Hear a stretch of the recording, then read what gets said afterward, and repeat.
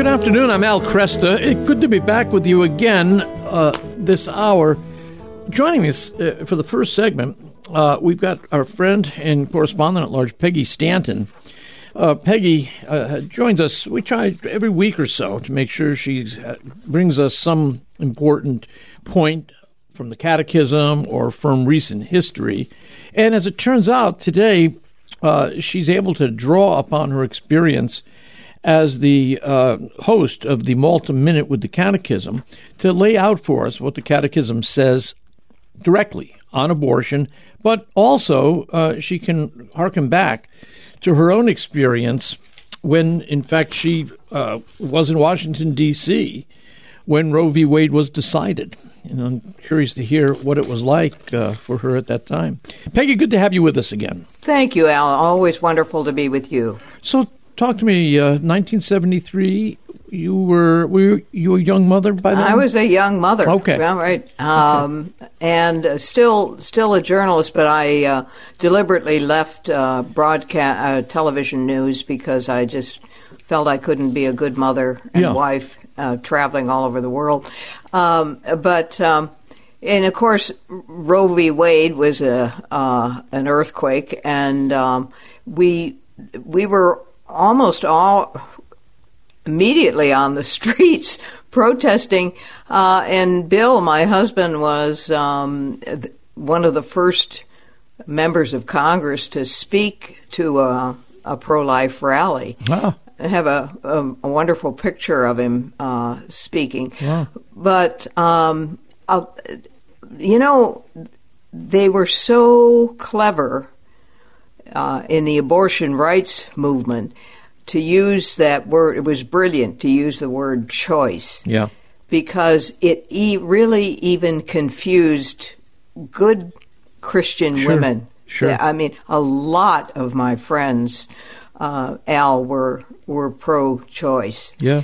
And but fortunately, there was none of the vitriol that we see today. I mean, we could sit down and we could talk about it, and we could still respect each other. I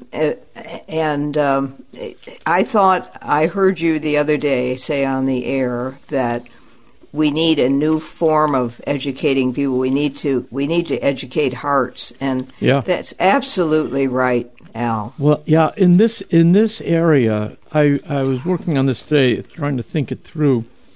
And I think we've now. It looks as though, again, I'm going to assume that the what we read Monday night and yesterday from Justice Alito's opinion, I'm going to assume that in its central point that's what we're going to see when the Supreme Court releases its decision. I think we're going to see a majority of the Supreme Court. I'm hoping it's going to be 6-3. I hope you're right. Yeah. It's going to. I think I'm still laying money on it's going to be 6-3. But if it's 5-4, well, it's still a majority. And I think when that happens, many of us who've been fighting for a long time might think that we've kind of won.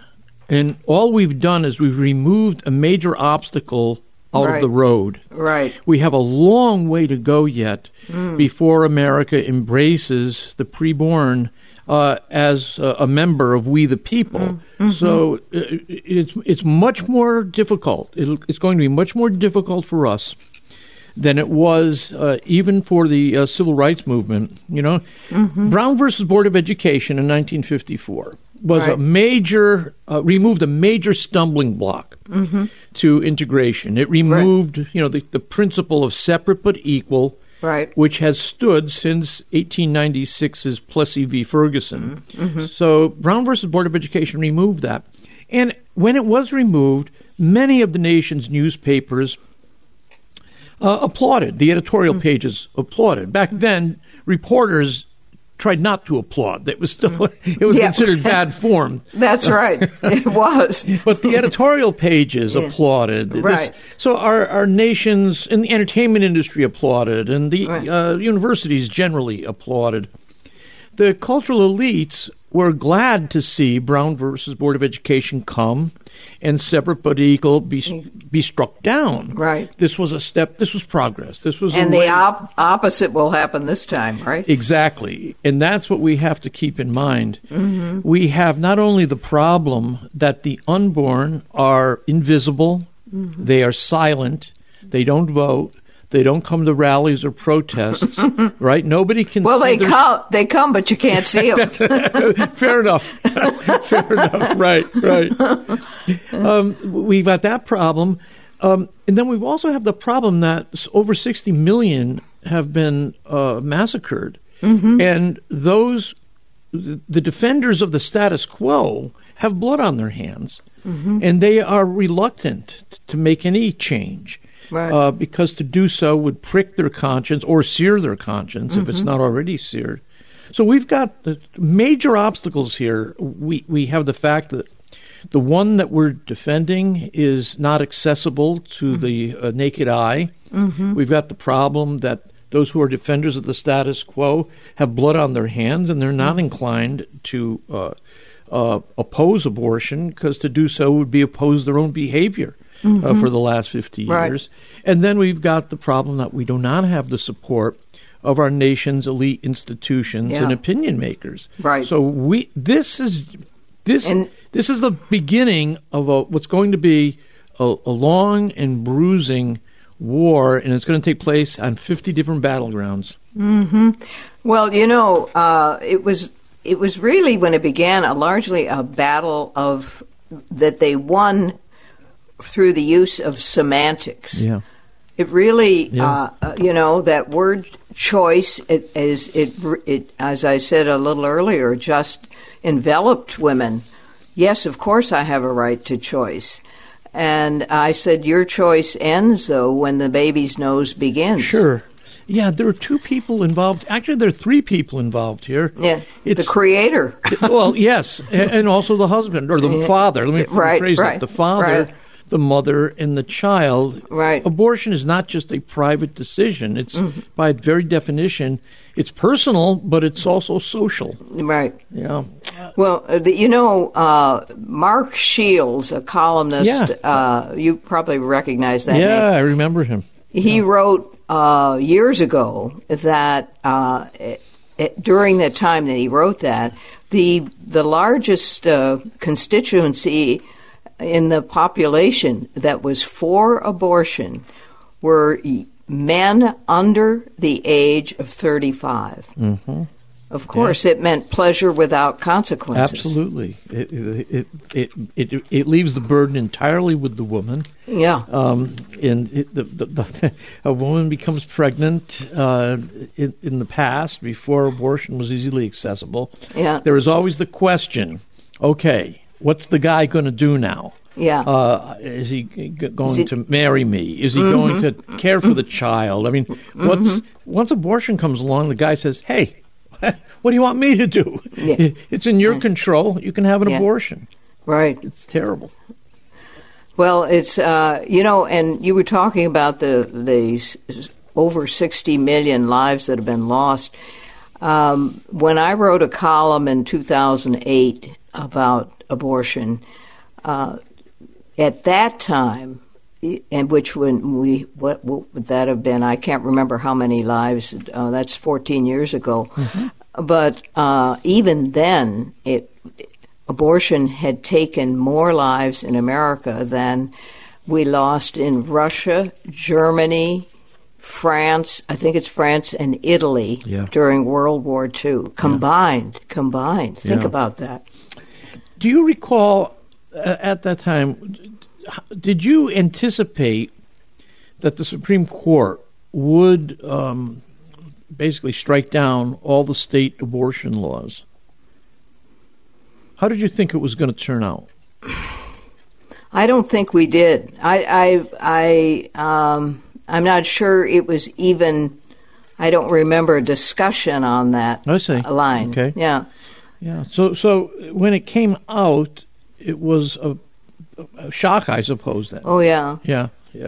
Well, because really, when you think about it, most civil societies up until that time, had considered abortion wrong. Right.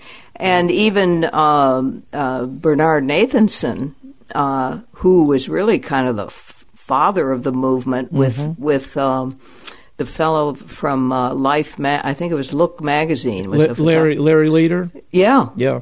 And he wrote in his book that he said that we, how did he put it? We banned the women to the kitchen to watch the lamb roast while we figured out all of the structure and so forth of National Abortion Rights Action League.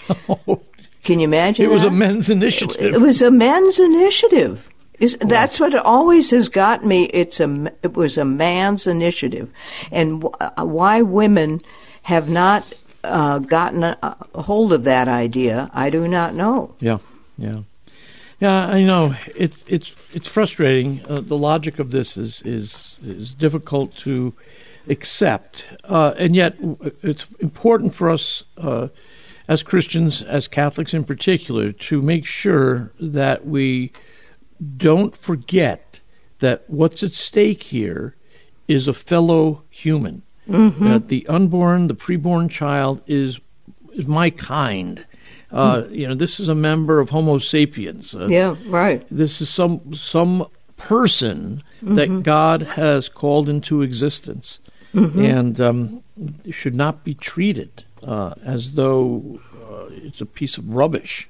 Well, I think we should know what the Catholic Catechism says. Yeah, go ahead and share with us some of the texts. Okay.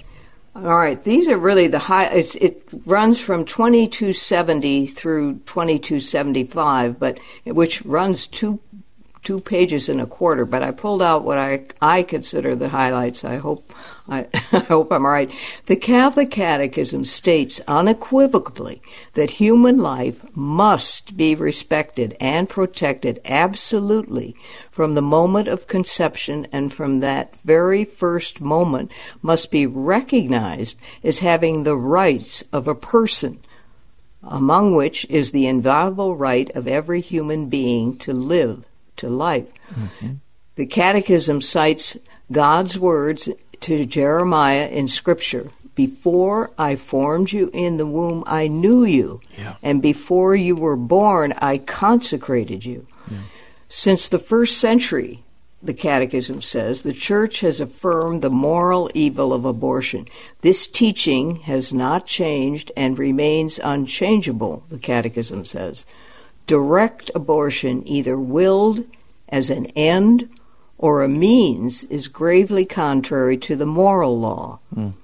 Formal cooperation in an abortion constitutes a grave offense, punishable, get this, by the canonical penalty of excommunication.